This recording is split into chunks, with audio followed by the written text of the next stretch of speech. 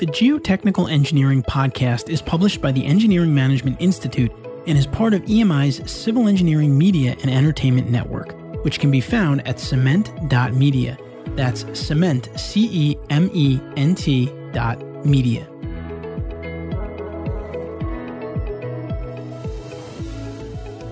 This episode of the Geotechnical Engineering Podcast is brought to you by PPI, a leader in engineering exam prep for the FE and PE exams. PPI provides expert prep courses and study resources designed to help you pass the FE and PE exams the first time.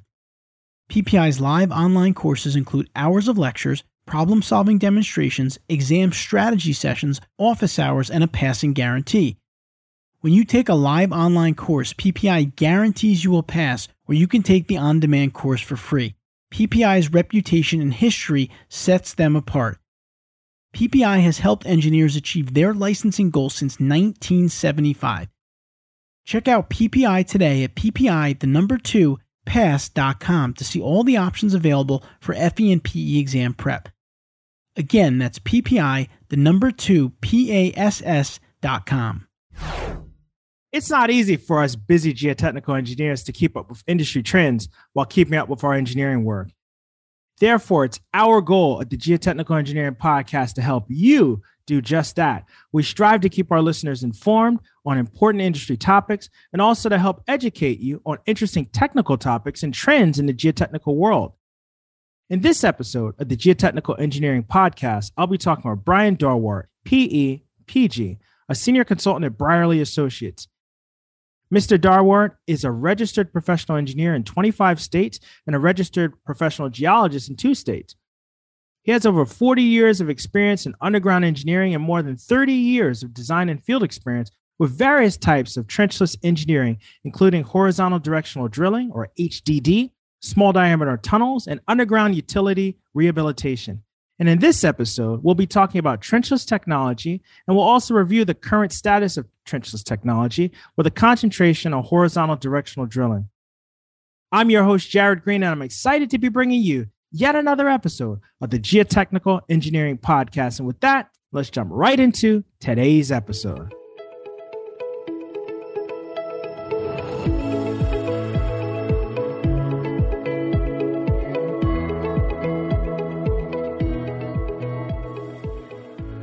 Brian, welcome to the show. It's great to have you here with us. I've been really looking forward to this conversation. So how are you doing? How are you feeling? Doing well today. Sun is out, weather's good. So can you tell our listeners a little bit more about yourself and what is it that you do on a daily basis? Obviously a geotechnical engineer, which doesn't mean a lot to a lot of people. It means mostly that we work with dirt. Put it in a common term, we work with dirt underground. And a lot of what we try to do is figure out what the dirt's going to do when you dig a hole in it. Is it going to stand up or is it going to collapse? And so we try to actually predict that. Understanding Mother Nature is really not friendly all the time to you. So we try to predict as best we can based on very limited data. And for different types of underground projects, come up with an idea. How can you build it and how will it stay up? Not like the Leaning Tower of Pisa, which didn't stay up. Well, it's partially up anyhow. How do you keep it in one spot? That's what a geotechnical engineer does. In my background, I started out actually as a driller. After I got out of school in geology, there wasn't a lot going on out there except for going to Iraq and Iran for logging for Schlumberger. And so instead, I took up a job with Rochester Drilling Company. So I worked as a driller for quite a few years and got a lot of exposure to different geotechnical engineers logging the test borings. Getting tired of being called the dumb driller all the time, I went back to school, got a master's in civil engineering geotech specialty, and so now I'm the dumb engineer and the dumb driller. So can't help you much on there, but it's turned out to be a very exciting career. So it's something I take passionately, and I like what I do. As a geotechnical consultant, I can only imagine having that background as a driller and also as a geologist, and then having that background with the geotechnical engineering, as a master's, you bring a lot to the table when you're trying to solve problems. So that's pretty cool. Hopefully the solutions are practical, right? And buildable. So that's always where the desire is, right? That's what takes a lot of time. I found time and experience. You just learn in school, you're just scratching the surface. After that, it's applying what you've learned, because you probably know when you get out of school more computer work, education, equation, all this stuff. You know more probably than anyone else out there because you're well trained at university. What they have a problem providing is that hands-on exposure. What really doesn't mean to go out and write a report, recognizing that what you're saying and what you're doing is going to be followed because you're now a professional, and your responsibility is, this is what civil engineering is to the public. If you screw up, people die. So it's a heck of a responsibility, and that's where the hands-on experience comes, and that's a lot what I've relied on pretty much all my life is various firms have provided senior people to help me through and guide me through the projects. That's been helpful, and I'm trying to return that, so to speak, with discussions like this and lectures at universities and papers and stuff, because it's something every professional needs to provide the feedback into their own industry to maintain it. You hit the nail on the head in that with geotechnical engineering, we have to make these very important decisions based on very little information. I mean, when we think about it, it's very little bit of information. Exactly. One of the examples, we're going underneath a river with a directional drill, and we'll learn about that in a second.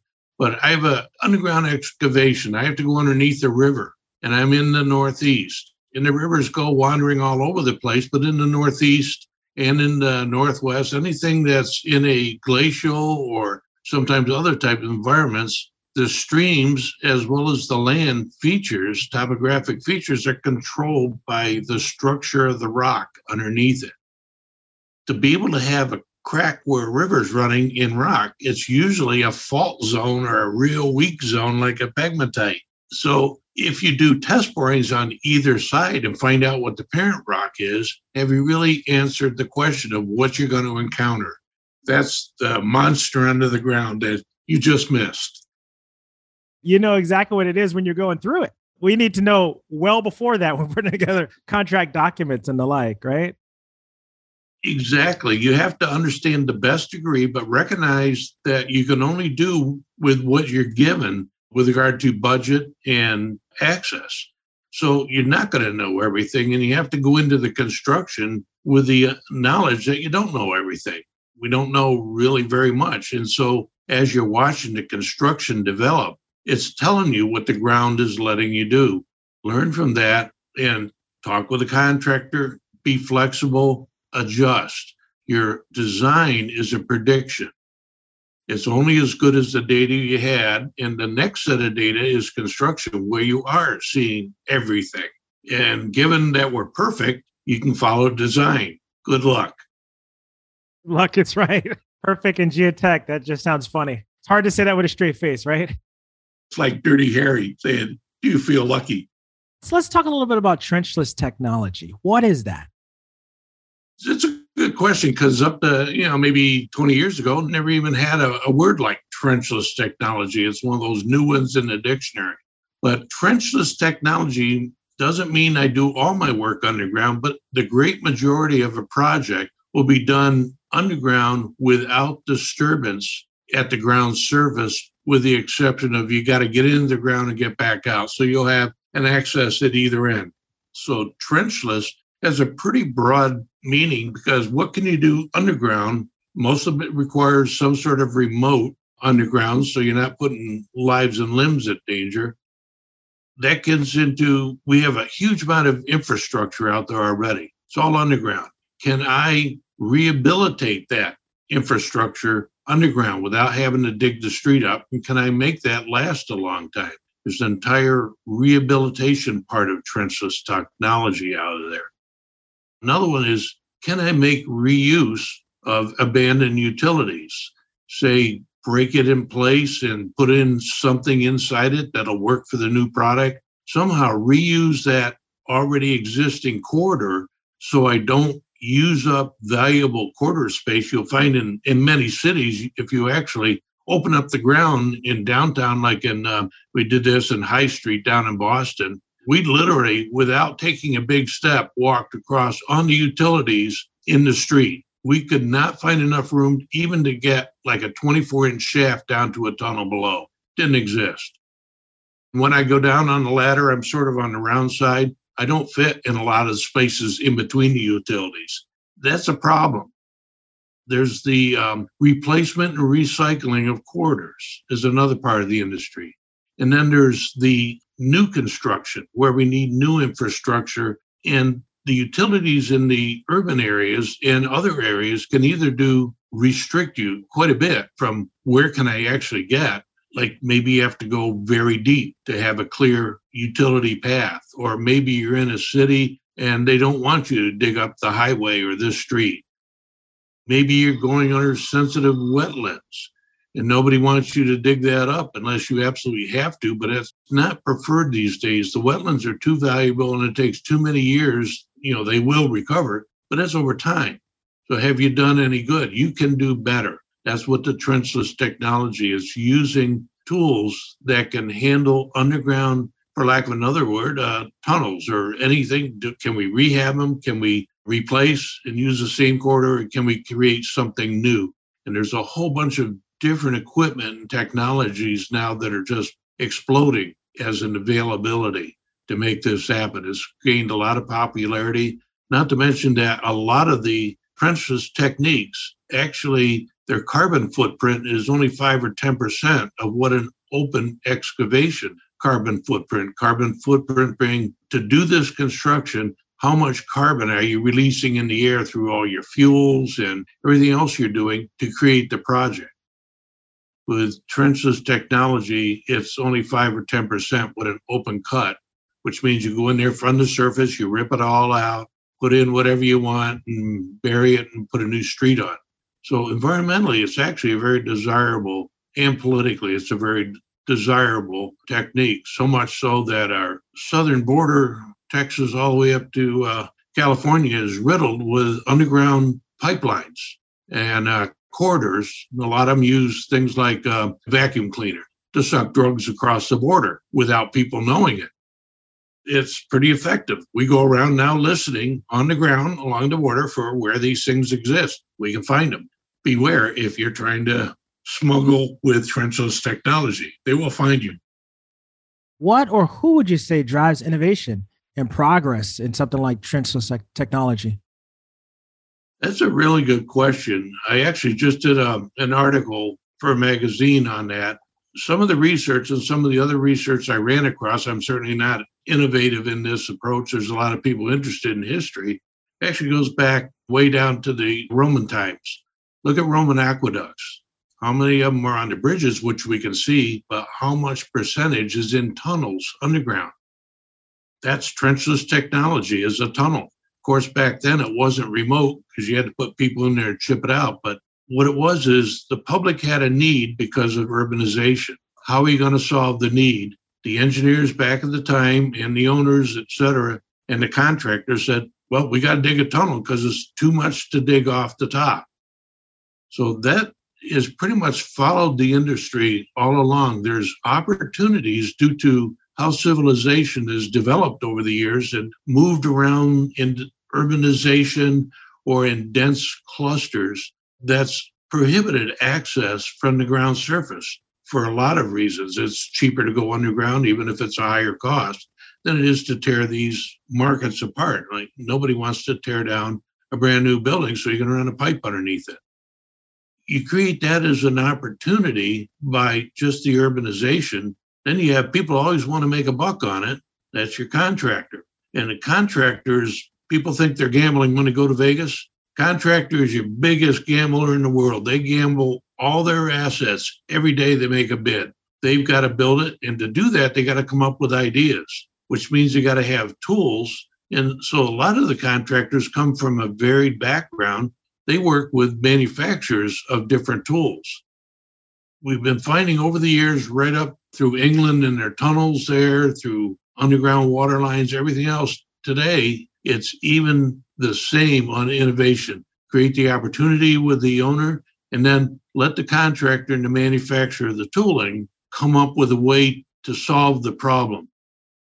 It may be something they're familiar with and they do it every day, or it may be an interesting one where we got to come up with say, for instance, there's a product called pipe ramming out there, a technique called pipe ramming. That's basically has the concept of if you can't drive the nail because it's a railroad spike going into a 2x4, get a bigger hammer. Don't drill a hole, get a bigger hammer. And that's what they do. They take big hammers used for pile driving. They wanted to go sideways in the ground. Why not make the pile driving hammer go sideways? So they built these pneumatic hammers that came out of the drilling industry, turned it sideways, and now they're shoving pipes in the ground for utilities with a bigger hammer. And these hammers, they can now install concrete box culverts 14 by 14 feet square under railroads for pedestrian access, etc. 30 years ago, 40 years ago, never even heard of it. That's an example of an innovation in the industry of you have an opportunity. Somebody had knowledge of pile driving. The tooling manufacturers figured out how to make the tool go sideways. And then the idea is you just got to make the hammer harder or bigger. And these hammers weigh, 6, 8, 10,000 pounds. So they learned how to make them bigger. And of course, like with all engineers and contractors, bigger is always better because it's more power. And that's what really gets us excited in the industry. Big horsepower. I love the fact, and I'm sure the listeners will appreciate this, that you have a challenge and that challenge becomes an opportunity, right? And from that opportunity, if people are all working together and attacking the problem or a challenge from different perspectives, you come up with a solution that's good for everybody. So that's really cool. And, in simplest terms, instead of going vertical, let's go horizontally, figure it out, right? And it works. It's a detail. And yeah, there's problems associated with it. So what? That's your job as the engineer to do the little bit where you can help. The contractor brings to the table what they can help with. The manufacturers bring to the table what they can help with. But it all comes from an opportunity. And there's, of course, lots of shows on opportunity of the invention of clocks and other simple things that people have seen on TV for years. The history of manufacturing is full of examples. As far as construction techniques that compose the field of trenchless technology, I mean, there's a litany of them, but can you talk through some of those for us? Oh, we have, again, for simple, starting back at the pipeline rehabilitation, they came up with in the 70s something called the CIPP, cast in place plastic. It's not really cast in place pipelines, but I call it plastic because that's what they make it out of. That's a process where you take a resin saturated tube and water, and you just shove it while the resin's still unset into a pipe, and then you expand it with water, air, something to make it expand out, touch the side of the pipe, then you cure it in place. You just manufactured a new pipe using the host pipe as a form. So you now just completely rehabilitated or replaced a pipe. That's one of the tools. So it requires the knowledge and technology to come up with the resins and the tooling to simply take water pressure and invert a tube so it comes out round in the hose pipe.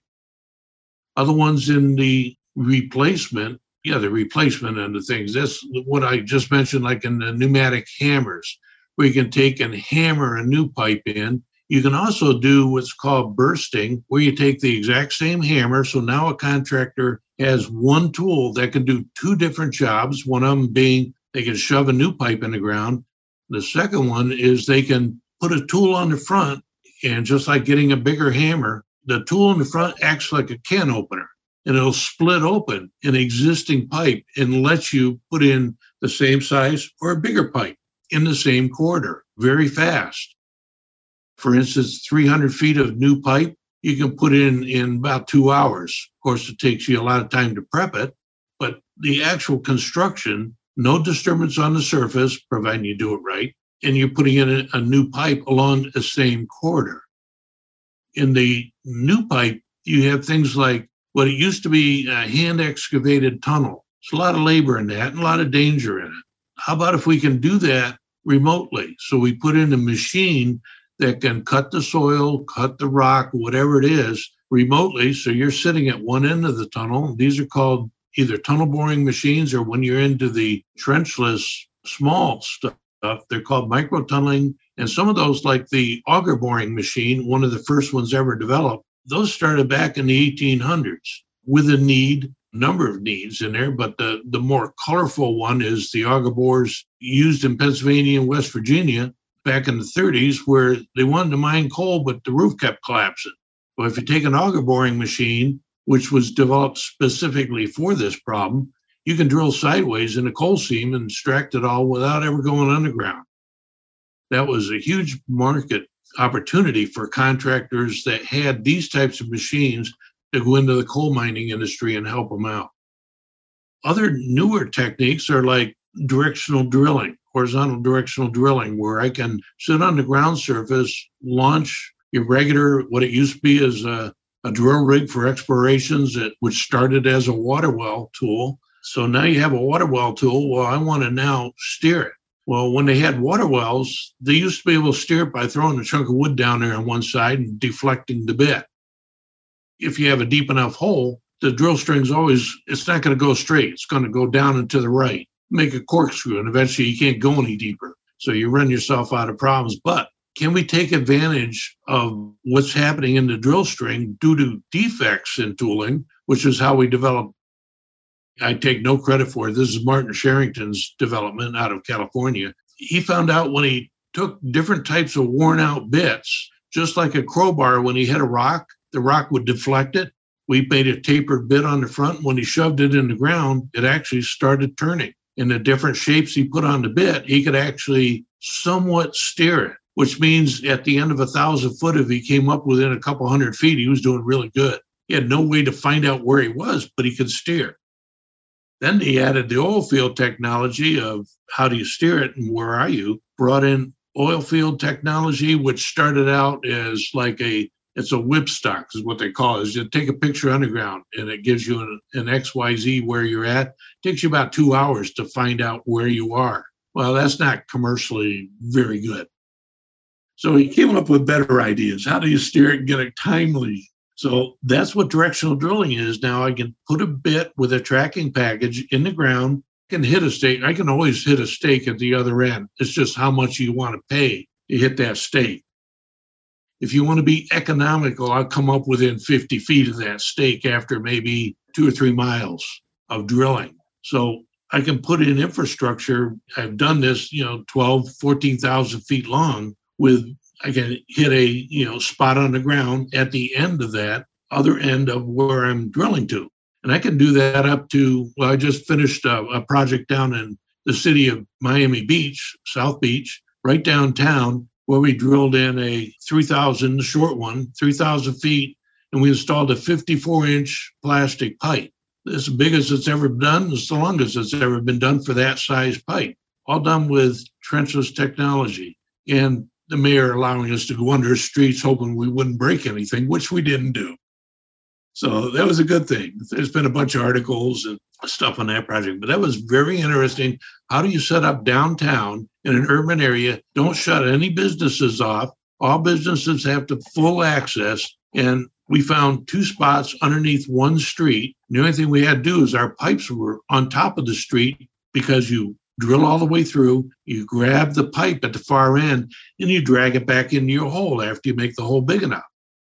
Well, where are you going to put all that pipe? We put it down the middle of one of those suburban streets. They had a greenway, or it was 4 lanes wide. We took the middle 2 lanes to put this 54-inch pipe, assemble it for 3,000 feet. We couldn't get that, so we spliced it together during construction, but we still had several blocks. You couldn't cross over the blocks. We had to build stairways to go up on top, get over the pipe, and go back down so they could get to the beach.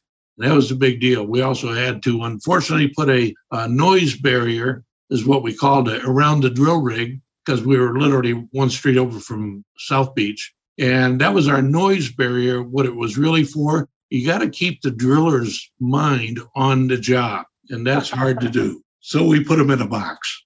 Whatever it takes, right? Whatever it takes, get your job done.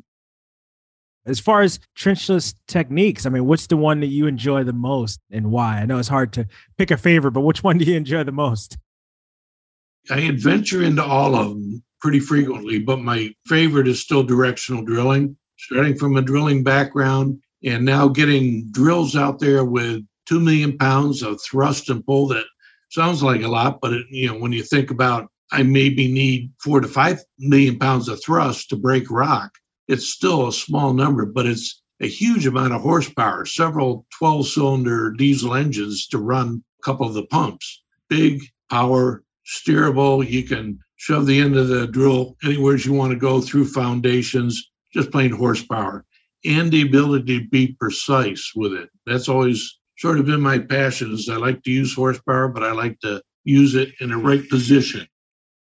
What are the components of horizontal directional drilling or HDD projects? What are some of the components?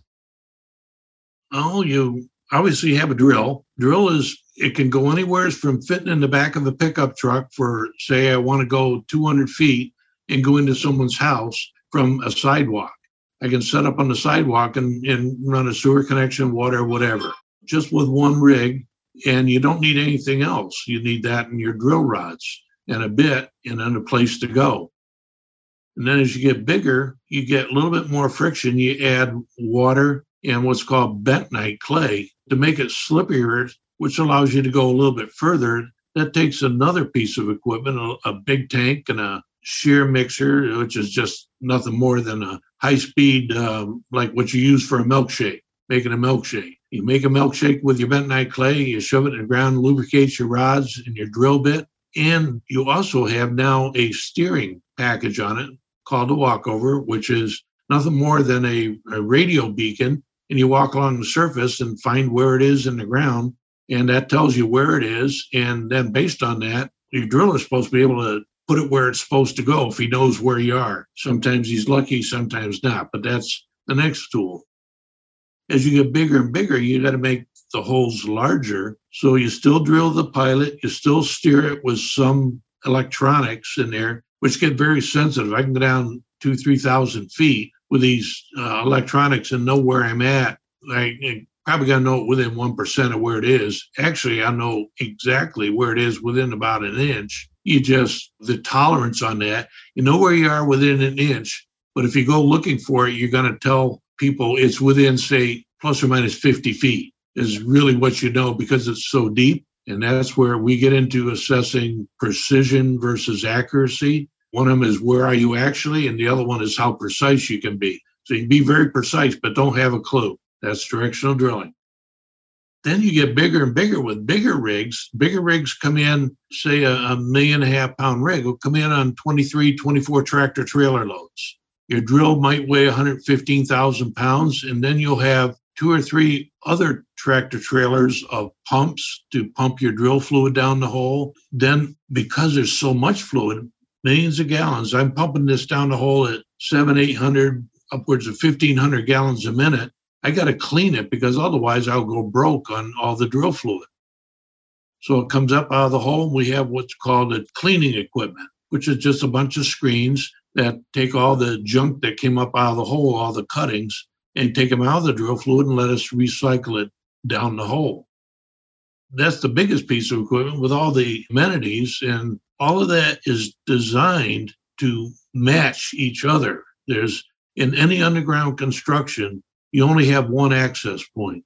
So your drill bit, your drill heading, everything is only working in one spot at a time. So you got a $60,000, $80,000 a day of equipment on the ground surface. All of that is what it takes to put my pilot, my 12-inch hole in the ground. So if something happens, I got a big problem. So you got to tie and match all the equipment, whatever speed you can excavate at, you can recover the cuttings at the same rate and get them out of the hole that you're moving forward.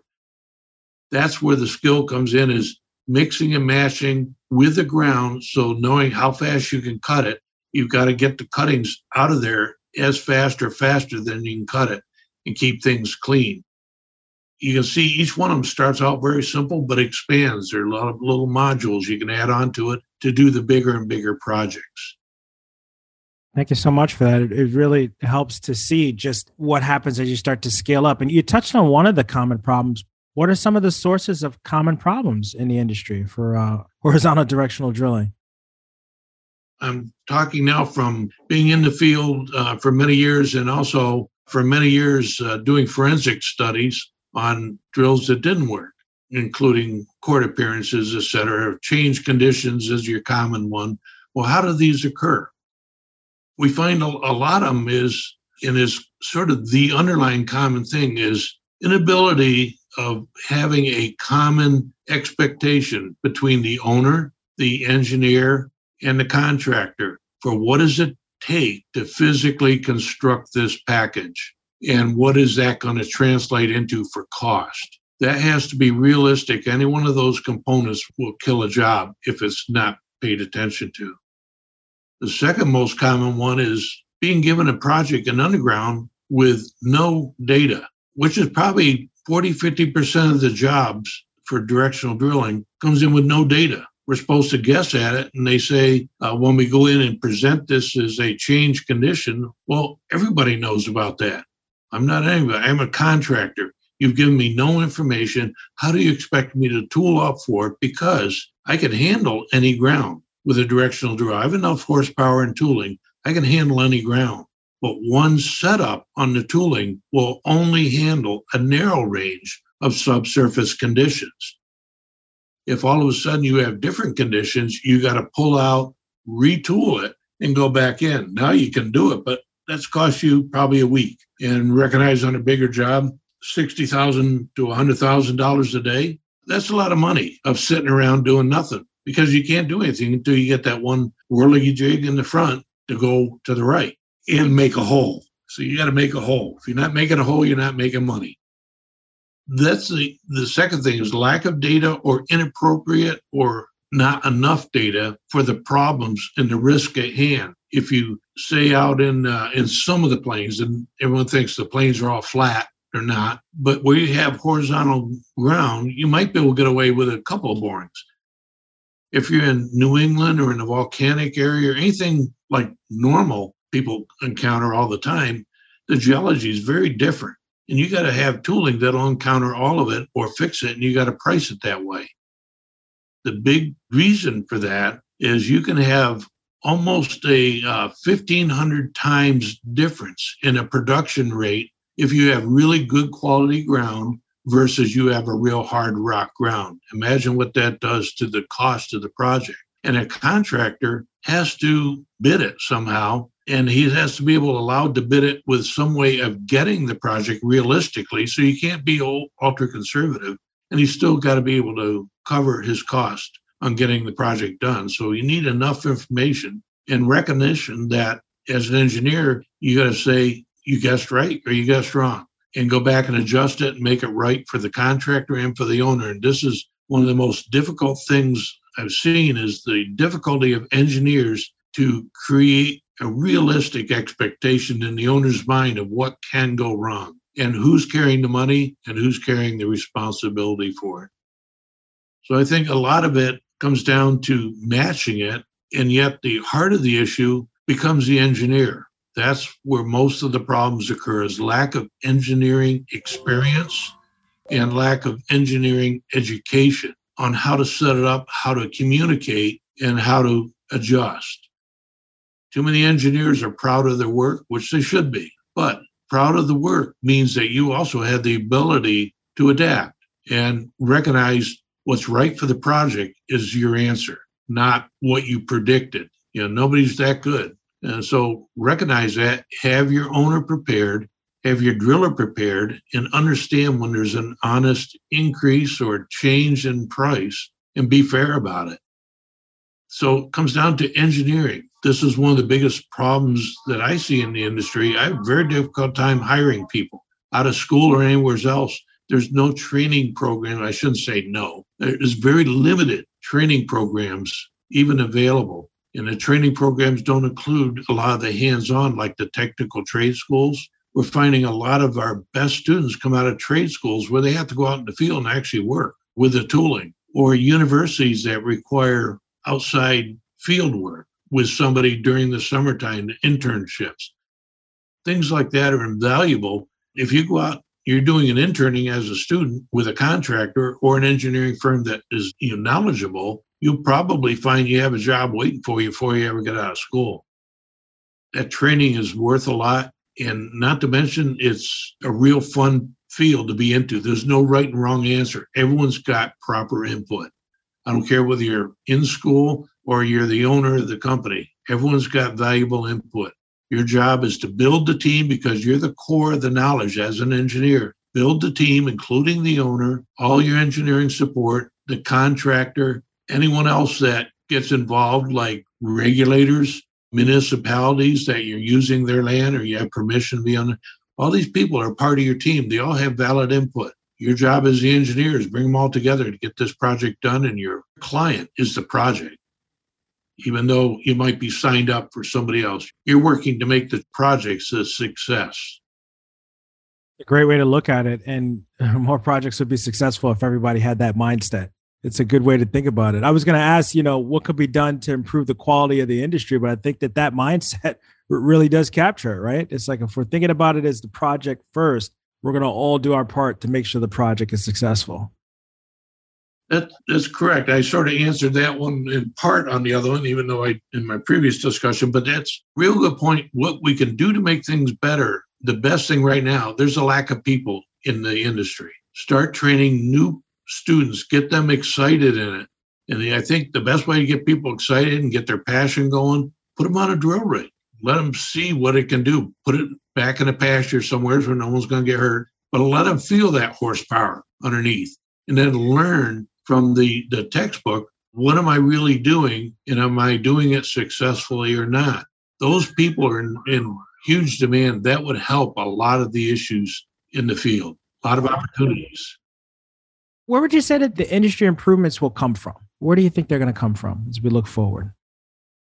I think urbanization always has been historically is going to be at the heart of it. And then it's up to everybody else that lives, say, in an urban area or the environmentally sensitive people that say, we have to live on this earth and we got to have this earth available for our kids. Putting those together creates an opportunity. Then the innovation is going to come, I think, from the contractors and the tooling people more than anything else. Then it's up to everyone else to acknowledge it, take advantage of it, give the contractors a chance to use the technique and refine it, which may cost you a couple of bucks, but recognize down the road, you're going to get the benefit of that if you're an owner by not having the phone. We have one project, for instance, going underneath the river. Very simple project, except for the 5 towns converged in the middle of the river at one point. We had to go underneath that point. So in this case, we took the study as best we could, said we don't really know anything, not enough to make the towns happy. And there was noise, there was live oyster beds, all these, everyone had issues. Plus we were in a residential neighborhood. We gave the contractor $25,000 for the crew, not the company, the crew, to split. It was based on every time one of the mayors got a phone call, you lost part of that bonus. They shut down, in late afternoon when they was getting tests and kids were studying and needed the quiet. They went up, shut down when they were asked to. No questions asked. They kept 100%. Said a little broke up because it was my idea that worked.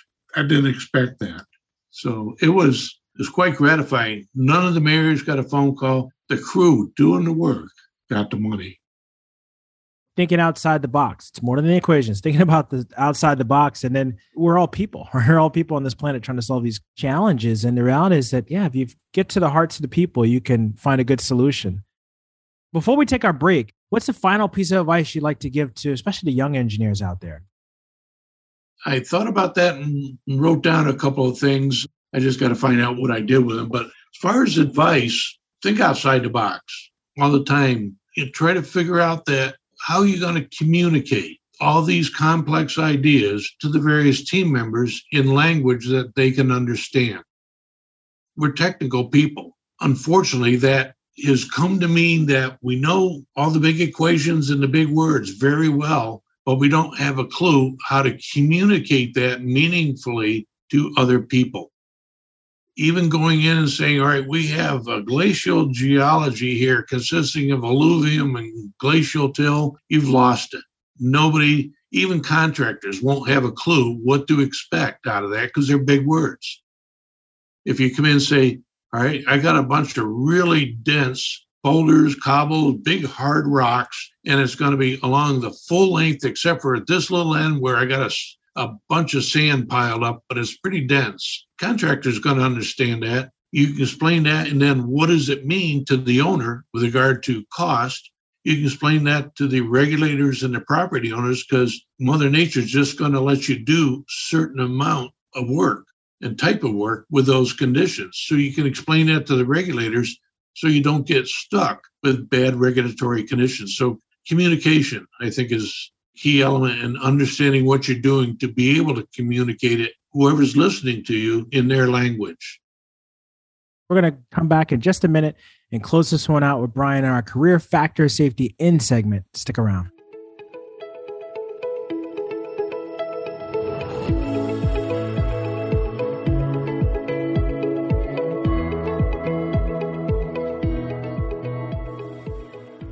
Before we go on here, I would like to take a minute to recognize our other sponsor for this episode, Menard USA. Do you have projects where you are faced with building on soft or loose ground? Does it seem like all the good sites are taken and you're always building on poor soils that are a challenge for conventional foundation approaches? Menard may be able to help. As a specialty ground improvement contractor, Menard works nationally and internationally, providing design-build ground improvement solutions at sites with problematic soils. Typical projects include warehouses, buildings, material storage piles, embankments, roadways, port facilities, storage tanks, platforms, and more. In many cases, ground improvement is less costly than traditional approaches such as removal and replacement or piling systems. Menard works closely with civil, structural, and geotechnical engineers to minimize foundation costs for wide ranges of soil conditions, structure types, and loading conditions. To learn more about Menard USA or for help on your next project, please visit www.menardusa.com. That's www.menardusa.com. All right, welcome back. It's time for our Career Factor Safety In segment. In geotechnical engineering, just like many disciplines of engineering, it's important to incorporate a factor of safety into your design. But what about incorporating a factor of safety into your career? Today, of course, we're speaking with Brian Dorwart, PE/PG. Brian, you've already had a very successful career. And when you look back on your career, what's one thing that you think you implemented in your career to give yourself, let's call it a factor of safety in your career? That's a real good question. It comes down to what is factor of safety? And what that is a statement based on your knowledge and your work. How good do you feel about the answer? If you don't feel real good, you have a high factor of safety because there's a lot of unknowns. If you feel real good about it, you may cut the factor of safety down. But you got to stay within industry standards so you're measuring yourself against other people doing the same thing in the industry. So that's actually what factor of safety is. And with that comes the knowledge you have inside. How good do you feel about what you've learned? How good do you feel about how you were prepared? And a lot of this starts in school. I had the great opportunity of working with Professor Seelig, who is very good in his field. I worked as a research associate with him. He says, you don't know anything until you go out and try doing it in the field. So I got shoved out on facilities like the Fast Track facility out in Pueblo for months, putting in instruments, then watching a freight train go over those instruments until after several million miles, the train would break. And then we go out and put our instruments in again. So we get to watch things break. Well, in doing that, they had other facilities. We had high-speed locomotives that we were working with. The track was only 7 miles long for that facility. So we were forced to watch as they put 2 JP4 jet engines on the back of the locomotive to make it go fast enough. It did. It went off the end of the track. We found another couple miles down the road buried in the sand. So experience in the field can be fun, but it also, you need to learn. Everything in the field that you're going to learn about is how is it going to break? And so that's what Professor Seelig taught me, is how is it going to break? Look for how it's going to break and work around it, because that's where your gut feeling for your factor of safety comes from. So he's the one who taught it to me, and I've followed that ever since. Of the more experience I get, the more I'm willing to bring the factor of safety down, but only to a limited extent, because in geotechnical engineering, it's a humbling sport, so to speak. You're never going to know enough to be certain about it. And you want to make sure you're certain enough that no one's going to get hurt or you're going to have a bad catastrophe. So again, factor of safety, how good do you feel about your knowledge? That comes from pretty much my first engineering job at GZAD through my last one at Brierley Associates now. Is I've always had somebody that said, all right, you sort of like what I like. Let's work together on it. And he acts as your mentor. Learning about factor of safety and then having enough guidance so you're not the only one. There's other people that'll help. Those two things I find are the most influential is my mentors, my first instigator, Dr. Seelig, and showing everything's going to break. Your job is to figure out how it's going to break and make it not happen. Brian, thank you so much for coming on. Thank you for sharing all the great insights with us and the listeners. I'm sure that this information is going to be helpful for our listeners. And if listeners want to reach out, what's the best way for them to find you? My email address is bdorwart@BRIERLEY associates.com, or you can go to our website at www.brierleyassociates.com. We're a very small company. They'll find me, not a problem. So please feel free to reach out. I do work 7 days a week. Reach out anytime. Thank you so much for coming on the show. This was great. Thank you very much for this opportunity. I appreciate it. I hope you enjoyed the episode today. We would love to hear your feedback, comments, and or questions. Please feel free to go to geotechnicalengineeringpodcast.com, where you'll find a summary of the key points discussed in today's episode, that being episode 46, as well as links to any of the resources, websites, or books mentioned during this episode.